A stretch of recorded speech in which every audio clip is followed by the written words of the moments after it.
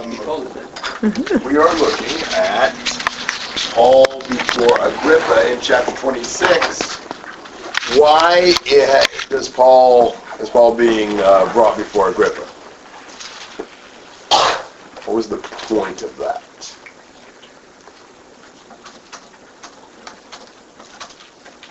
Because Festus wants to know what to tell Caesar?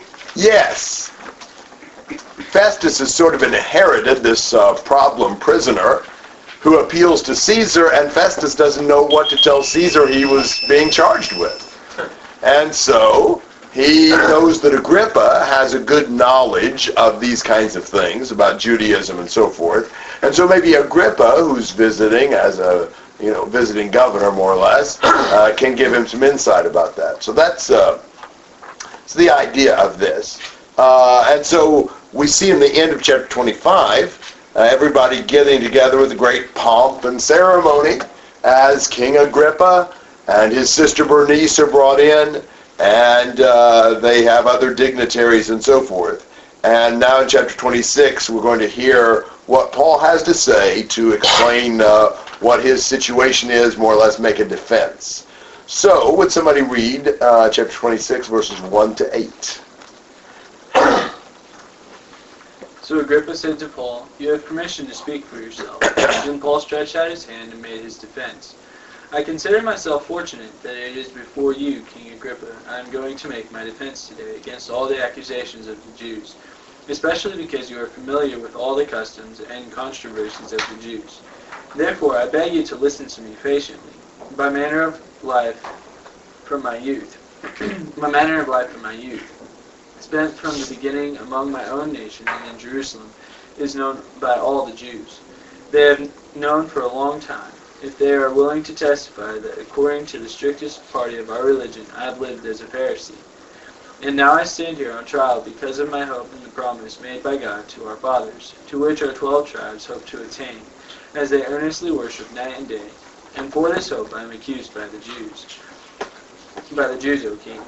Why is it thought incredible by any of you that God raises the dead?" So, Agrippa tells Paul he can speak, and he does. This is the third defense of Christianity, of his conversion and so forth that we've read here. Obviously, this is an important theme in the book of Acts. And in verses 2 and 3, why is Paul happy that it's King Agrippa that he's standing before?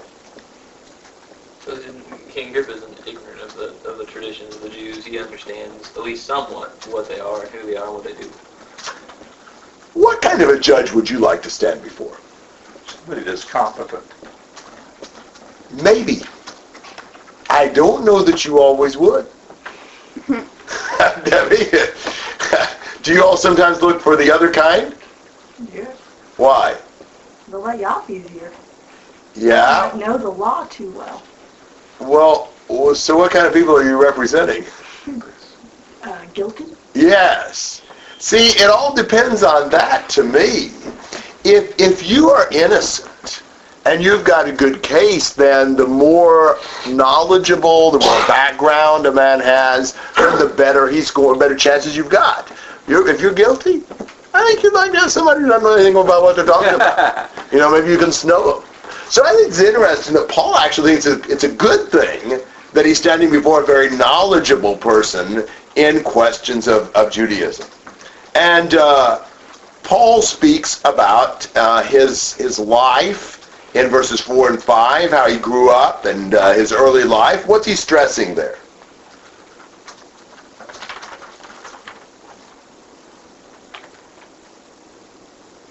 How he was among the Jews, and that he himself, by the strictest law, was a Pharisee. Yes. So Paul himself had an excellent background. He had a great Jewish resume. He was, with his own nation. He was in Jerusalem even from his youth. He was a Pharisee according to the strictest sect of our religion. Notice the our religion. Look back at 25:19. Festus talks about this disagreement they had about their own religion. From Festus's viewpoint, this is their religion, but Paul identifies Judaism as our religion. This is Paul's background. This is his heritage. And in fact, Paul sees what he's doing now in verses 6 and 7 as being what? It's almost a continuation of the Jewish religion, or what the Lord had first started in the Old It is exactly that. Paul is saying that what I'm doing now is what? Well, it's the same thing that they have believed. It's the same thing they have believed. Specifically, what is it? The promise. It's the fulfillment of the promise. It's what the Old Testament had promised and was hoping for and looking forward to. Now this is the realization of that. So this is not something that is against Judaism. This is something that is precisely what they were looking forward to and hoping for. The true Jew has to become a Christian to remain a Jew, to remain a child of God, because this is the fulfillment of what they were looking for. He says, it's for this Jewish hope that I'm being accused by Jews. It's kind of an odd thing, isn't it? That the Jews would accuse him for holding to the hope that they all shared in common. He says, why is it so strange to think that God raises the dead? Which has been a big point of controversy, especially with the Sadducees who didn't believe in the resurrection. Remember that statement he made when he's before the council in Acts 23? Divided the whole group. It's a question of the resurrection. All right, comments and questions through verse 8. He's not intimidated at all, is he? Never is. He's before these very big shots, just speaking boldly. I think it's interesting, too, how compelling the truth is, and that honest people who heard him speak were going to follow the truth. Dishonest ones were not, and that's always what happens. Absolutely. Yeah, I mean, the case Paul's making is perfect. I mean, it's so weird that the Jews are accusing him of believing in their hope. Well, they don't ever argue with what he is teaching here. They come up with other things, Yes. to get around what he's saying, but they don't try to refute what he's saying here. Good point. Yeah, they don't. You're right. Other thoughts?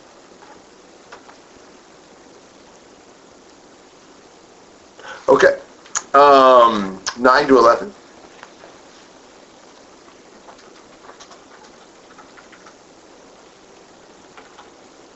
So then I thought to myself that I had to do many things hostile to the name of Jesus of Nazareth. And this is just what I did in Jerusalem. Not only did I lock up many of the saints in prisons, having received authority from the chief priests, but also when they were being put to death, I cast my vote against them. And as I punished them often in all the synagogues, I tried to force them to blaspheme. And being furiously enraged at them, I kept pursuing them even to foreign cities.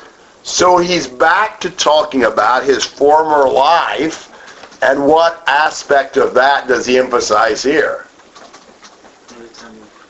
His own persecution of Christians. Yeah, and wow, this is one of the clearest statements he has about how extreme that was. You know, how extreme was that? He was going to stomp it out if he could. Man, I mean, look at, he put him in many in prisons. You know, he was casting his vote to put them to death. You know, punished them in all the synagogues, tried to force them to blaspheme, pursued them even to foreign cities. I mean, he is zealous about it. He's not just trying to deal with it in Jerusalem. He's searching them out, even if he has to go a long ways to find them.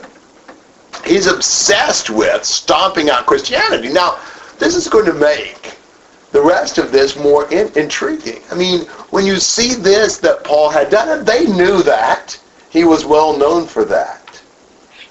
What a surprise that he is a proponent of Christianity now and is being persecuted by by his fellow Jews. He's getting happening to him what he had given out.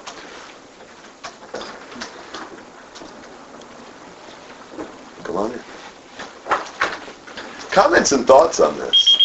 I have heard it argued that when Paul says, I cast my vote against him, that Paul was a member of the Sanhedrin and thus would have had to have been a married man. What are your thoughts on casting his vote against? Well, I take that as a figurative expression. That he was in favor of that too, not that this was a formal vote that he cast. There's several things that make me think that he had not been a member of the Sanhedrin. For one thing, think about all the times that Paul went to great lengths to prove his Jewish pedigree. Think about like Philippians 3 and things like that. Man, if he'd been a member of the Sanhedrin, why wouldn't he have said so? Looks to me like that would have been the highest, status point he could have mentioned, and a very logical place for him to have done so. So that's one thing. Another thing is, he was young, relatively at that time, from what we know had no family. Not the guy you would have expected to be a member of the Sanhedrin, which was more of those who were older and more established. No indication that he was ever a member of the Jewish aristocracy. He was well thought of as a zealot, as somebody who was really pursuing these Christians. But he doesn't strike you as being more of the stuffed shirt that would have been a member of the Jewish court. So I think the circumstantial evidence is against that. And just to base it on this, he cast his vote against them. I think we'd use that expression sometimes without meaning, I was actually in a council meeting and I raised my hand in favor of him being put to death. I don't even know if that's how they operate. I don't know if they ever, took a vote on this. He's just saying, I was right there on the same side. That's my take. I think that's good. Plus the fact that he asked their permission when he wanted to go persecute. Good point. You'd think if he was a member of the council, he wouldn't need anybody's permission. Yeah. Letters from the chief priests. If he's a council member, he writes his own letters, you'd think. So, yeah, good point. Shane? Also, think of the Sanhedrin. Maybe this is a different thing, but the Sanhedrin always seem to be the type that had people do it for them. They just kind of, here, go kill the Christians and go take care of it. Right. I don't see a man up that high in the society going and doing it himself like Paul. We know when the times they would send officers out to arrest Jesus and things like that. Yeah.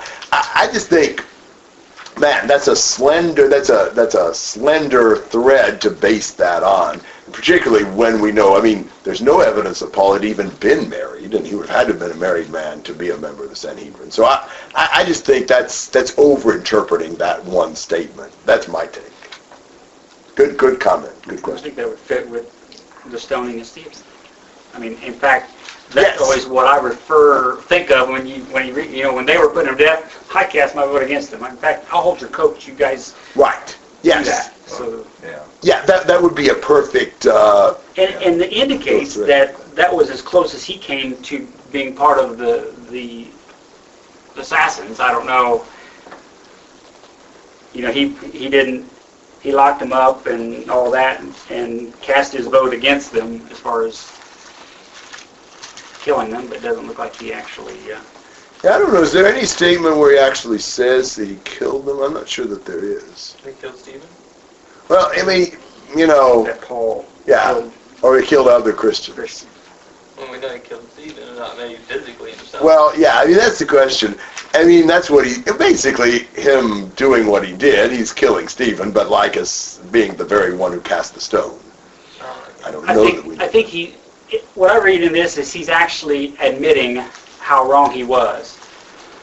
He admits how he threw him in prison, so I get the impression that if he had actually killed him, he'd have said, and I stoned him, He didn't go that far, but he said, I was right there encouraging him and voting against him. And you got the statement in Acts 9:1. Now Saul, still breathing threats and murder against the disciples of the Lord, went to the high priest. But again, I don't know that would prove he actually committed the murder. So we probably just don't have enough evidence to be sure that he cast the stones. Makes no difference what he's saying here. He was right with them. and very much in favor of that and aiding and abetting that, however those technical points were. It's just, I mean, you see him here as very, very zealous, obsessed, kind of a tyrant about this. And so, I mean, if he had just been kind of I'll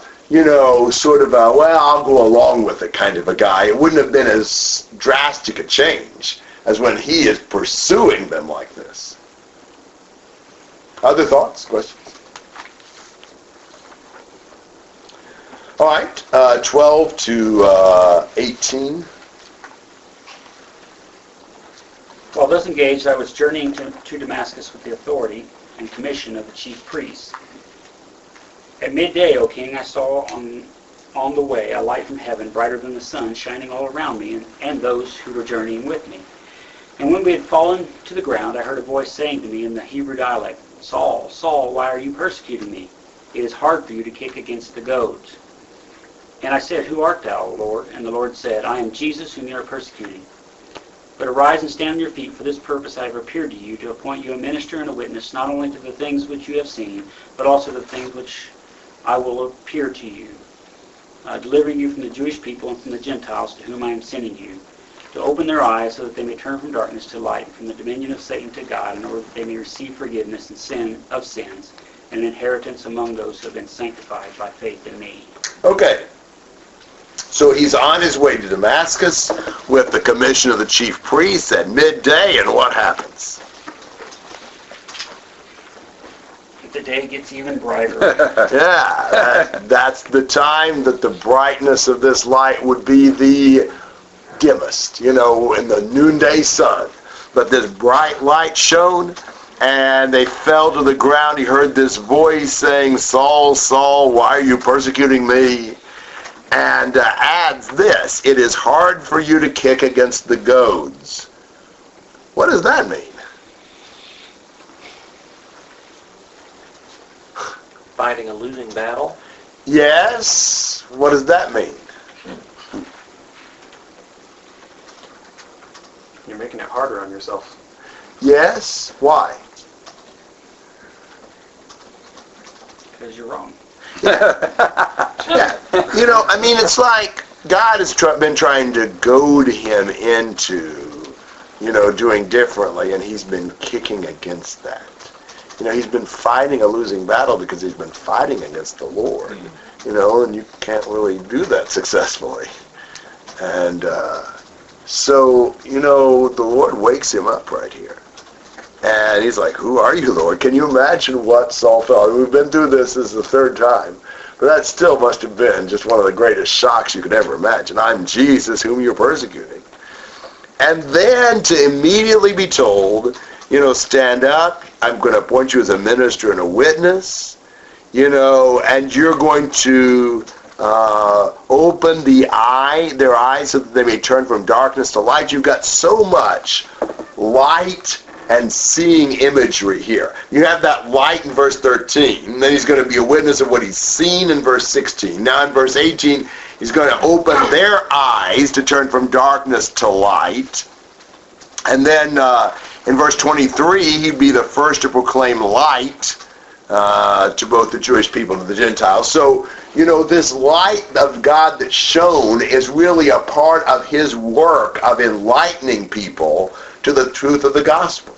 And so this is the mission that the Lord immediately gives him, shows the light, speaks to him, shows him where he's wrong, and then says, I've got work for you to turn these people from darkness to light and from Satan to God, and so forth.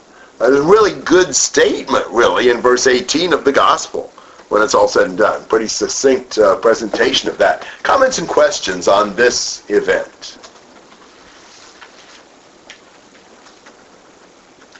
Deja vu. Okay. I have a quick question.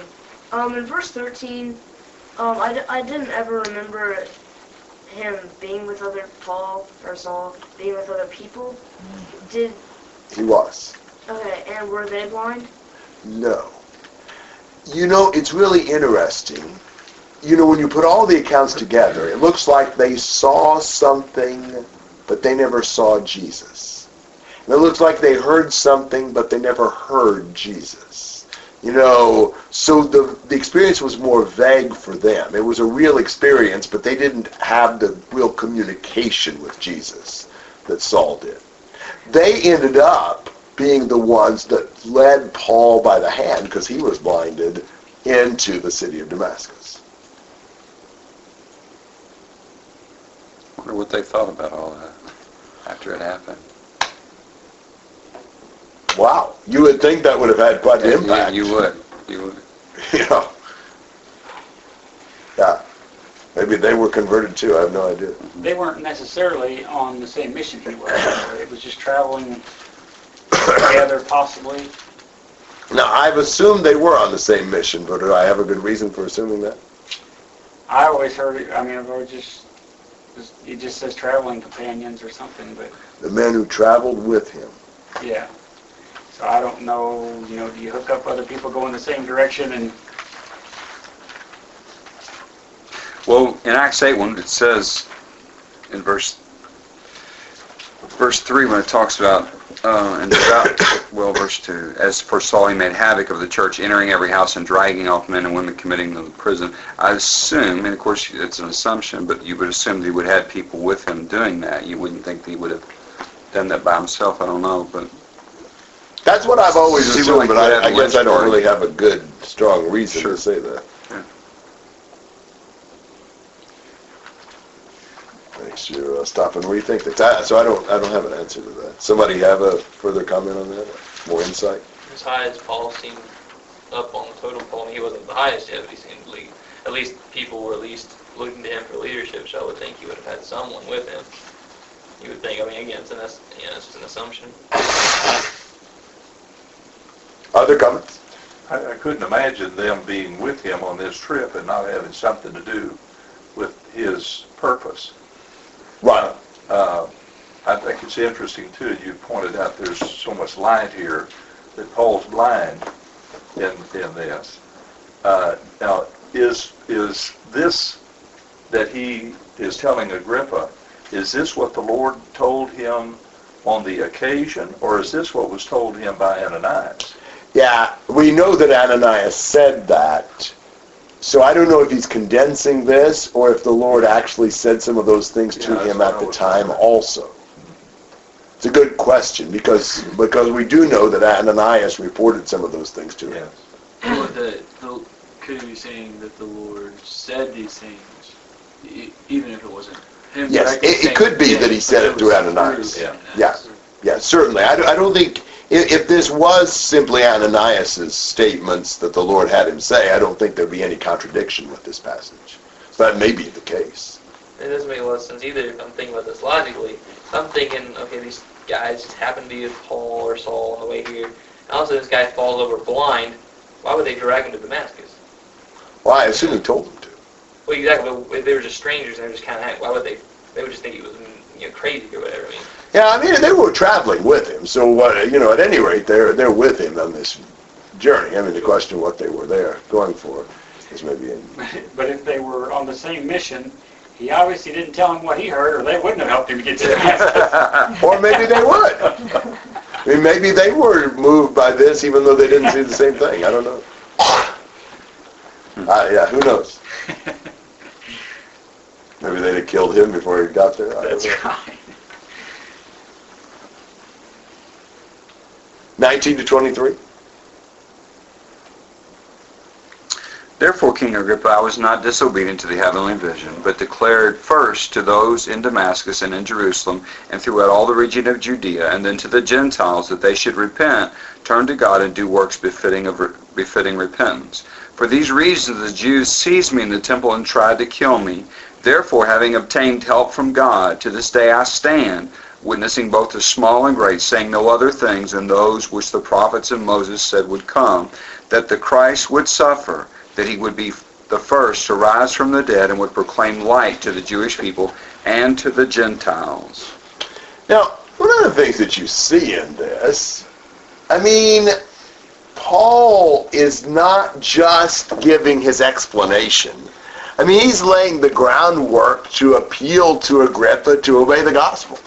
So he tells him, I didn't prove disobedient to the heavenly vision. I was declaring to Damascus and Jerusalem that the Gentiles should repent and turn to God, performing deeds appropriate to repentance.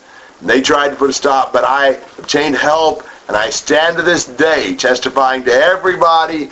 So he's really telling Agrippa what the Lord wants him to do. This is what the prophets and Moses said, so I'm preaching and teaching the very fulfillment of what they had said, that Jesus, the Christ, the Messiah, was to suffer, and because of the resurrection, he'd be the first to proclaim light to the Jews and to the Gentiles. So Paul is really wasting no opportunity to testify about the Lord. It's so cool just to see how, in every situation, Paul turns it into a sermon. We need more of that spirit. We would have been intimidated, perhaps. He's on trial. This is a critical event in his life. This is King Agrippa. This is all the big shots. It would have been hard to just stand there and preach. It'd be hard to say, this is what I'm testifying, and go on the offensive to try to persuade them to obey the gospel. But how many times do Paul and Peter and others in the book of Acts do that? They're constantly looking for an opportunity, looking for somebody who's listening, and they'll twist anything into a chance to talk about the Lord. It's just tremendous.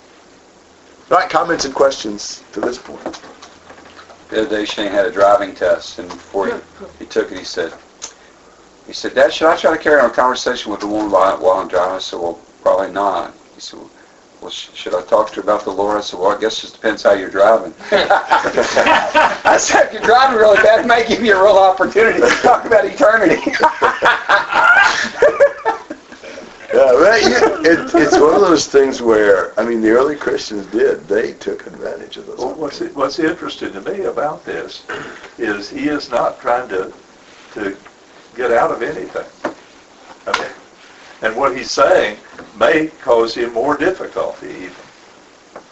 Exactly.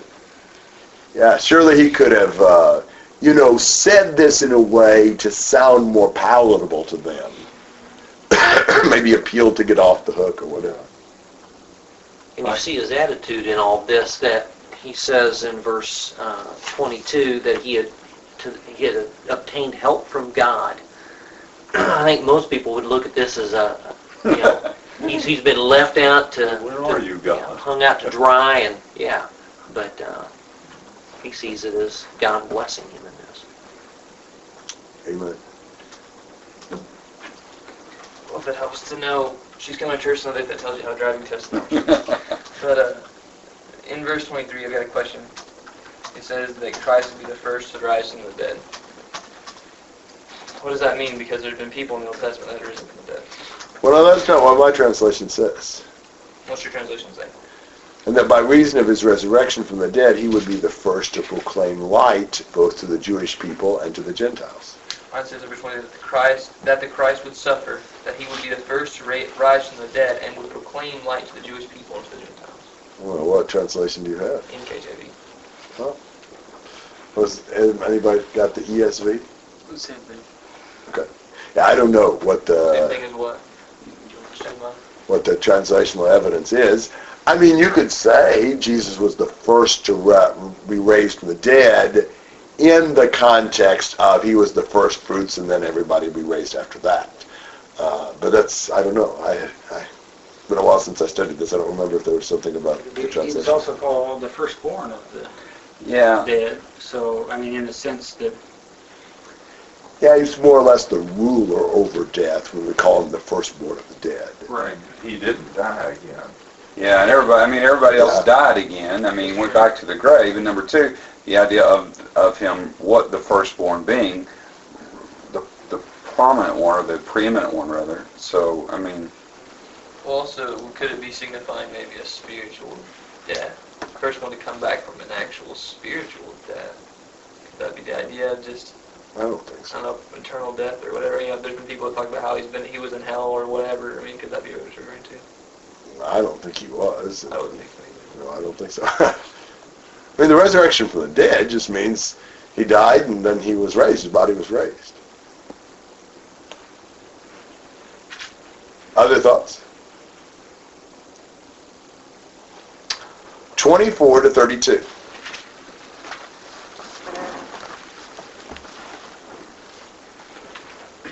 And as he was saying these things in his defense, Festus said with a loud voice, Paul, you are out of your mind. Your great learning is driving you out of your mind. But Paul said, I am not out of my mind, most excellent Festus, but I am speaking true and rational words. For the king knows about these things, and to him I speak boldly. For I am persuaded that none of these things has escaped his notice, for this has not been done in a corner. King Agrippa, do you believe the prophets? I know that you believe. And Agrippa said to Paul, In a short time would you persuade me to be a Christian? And Paul said, Whether short or long, I would to God that not only you, but also all who hear me this day might become such as I am, except for these chains. Then the king rose, and the governor and Bernice, and those who were sitting with them. And when they had withdrawn, they said to one another, This man is doing nothing to deserve death or imprisonment. And Agrippa said to Festus, This man could have been set free if he had not appealed to Caesar. So, what's Festus's outburst? Paul, you're out of your mind.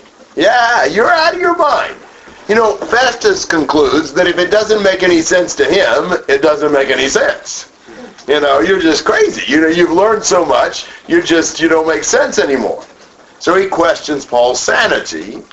He does not understand any of this. You know, he's not a Jew, doesn't understand Judaism, hadn't been on the job long. You know, from his standpoint, it's what he said back in, 25:19. They had this argument about a dead man that Paul said was alive. You know, that's all he gets out of this. You know, it sounds pretty strange to him. But how does Paul respond to that charge? He said he's not mad. I'm not out of my mind. That's just like what you see in some other passages. You know, you think about John chapter 8 with Jesus, where they said in verse 48, Do we not say rightly that you're a Samaritan and have a demon? Jesus answered, I do not have a demon. You know, it's like, wow. You know, just so much calmness in responding. You know, they accused Peter and the apostles of being drunk on the day of Pentecost. No, we're not. We're not drunk, as you think we are. You know, what do you do when somebody makes some false, wild accusation against you? That's hard. That's a hard place to be in. What's our tendency? Argue back. Defend ourselves. Yeah, just blow up and, rant and rave and carry on and just prove we are bad, But what better way to deal with this than just to calmly deny the false allegation? What else are you going to do? Somebody says you got a demon. I don't. I mean, if you go out, fly off the handle, you just prove it. So I just appreciate that calmness. And then he doesn't really let that get him off track. He says, for the king knows about these matters. I know he does. None of this happened in a corner. In other words, this has been a matter of public knowledge. I mean, Agrippa's been around long enough. He knows all about this. I mean, so Agrippa understands, and then he says, King Agrippa, do you believe the prophets? I know you do. Now why would belief in the prophets be of significance at this point? They prophesied about Jesus. Yeah, I mean, go back to things he said, like in verses 6 and 7, where he said that he's on trial for the hope of this promise. It was the hope that the prophets predicted, that they wrote about. And so him turning to Agrippa and saying, do you believe the prophets, Agrippa? I know you do. Wonder what the court did about that time. He's trying to convert King Agrippa. Of all things. You turn to King Agrippa and you say, now do you believe the prophets? I know you do. Whoa. I I mean, you don't do that when you're on trial. You know, Paul is seeing this as an opportunity to evangelize Agrippa. And he sees the acceptance of the prophetic testimony as a key in turning to Jesus. So he says, do you believe them? I know you do. Isn't that amazing? And who knows what Agrippa was trying to say back? It looks to me, but everybody has a different view, is that Agrippa's slightly embarrassed by this and kind of brushes it off. You know, this wasn't supposed to be an evangelistic service. You know, in a short time you'll persuade me to be a Christian. You know, almost like he's sort of trying to avoid this, like kind of just say, you know, what's this all about? Now, there's various ways to translate this, and there's various understandings, but that's what I take it as being. And Paul said, you know, I wish that whether it took a short or a long time, that all of you become just like me, except for these chains. You know, so he is trying to persuade him to be a Christian. Apparently, Agrippa saw that. I suspect everybody saw that. I mean, why else would you turn to Agrippa and say, do you believe the prophets? I know you do. But I mean, can you imagine King Agrippa in front of all these people saying, well, yeah, you've got a point there. Tell me more. You know, he's got to kind of act like this doesn't faze him. I don't know whether it did or not. Comments and thoughts through 29? Well, if this just is just sort of a smart aleck retort, Paul doesn't let him get off track there either. You're right. And he just says, that's what I'm aiming at. Yes. That was Paul's mission, that everyone become such as he was, a follower of Jesus Christ. That's we've lost so much of that zeal. You know, we don't look at it that way so much anymore. But that's what we need. You just look and well, Agrippa, does he have a soul? You know, he needs to be taught the gospel, and he needs to be converted and become as Paul is. It's really encouraging to see the way he takes advantage of that opportunity. Cass? You know, one thing I see that's really amazing here, something that I may struggle with, is he's so respectful. And when you kind of see it as like, to me it looks like he's being respectful towards them. You know, that to me would be kind of hard. Because automatically, if someone says something about me, I get defensive. You know, so I just see that as pretty cool how, you know, he's respectful towards them. Yes, he's definitely also calm and composed. You know, you don't see him as, you know, emotional about this. He's just very steady and determined and undeterred. Shane? I think that's something, you know, interesting. We kind of mentioned this before, but he just says, you know, I'm not mad. I'm not crazy. And I think a lot of times we're so eager to defend ourselves because we take ourselves way too seriously. We just take ourselves so seriously. Like, well, if someone ruins my reputation by saying this, I can't serve the Lord. Well, you're taking yourself too seriously. You're putting too much dependency on yourself. You know, and I think a lot of times we probably need to see ourselves a little bit less seriously as we look at ourselves. No doubt. Gary, when he says in verse 26, it says this thing was not done in a corner, and it seems like to me he's tying that back with verse 23, that Christ would suffer, they would be the first to rise from the dead and would proclaim light to the Jewish people and to the Gentiles. You know, it's amazing that, I mean, Christianity wasn't something that was just, you know, you hear about this over, you know, a couple people saw this vision of Mary and all of a sudden it became, I mean, this was something that, the evidence for Christianity was so great. And the evidence of all that Christ had done was so great that, you know, you really wonder how people could refuse it, and yet, you know, the Jewish people saw the things that Jesus did, and they were, like Boyd said, they didn't have honest hearts, they weren't willing to receive it, but, I mean, the evidence was there. Amen. It was. Shane? It's also hard for us to imagine that we would ever stand in front of someone so high up and all these people that, you know, the world respected and say, I wish you were like me. Number one, that would feel kind of arrogant to us, I think, somewhat. And it shows what Paul's mindset is. He's not saying because of me, because of what I am. He's saying because of what the Lord has made me. But Paul's just humility, even being able to say that, shows the utmost signs of humility that he can just say that about himself without being arrogant. That's amazing. Mm-hmm. Good point. Other thoughts? Well, so, verse 30, they confer, and what's the conclusion? Not guilty. Yeah, really, he could have been released if he hadn't appealed to Caesar. You know what he reminds me of, what this reminds me of? How many times was Jesus declared innocent and yet not released? It's the same things that happened with Paul here. There's a lot of parallels between, say, the last chapters of Luke and the last chapters of Acts. And you see this repeated declaration of innocence, and yet he's still in prison. That's kind of interesting. All right, thoughts and comments on chapter 26? That doesn't speak well for Festus or Felix or Festus, actually. Either one. In other words, he's been in prison for how long, and he's not even in there. Yeah, Festus is new on the job, but Felix had been around for a couple of years without freeing Paul or doing anything. That's what I meant, Felix. Yeah.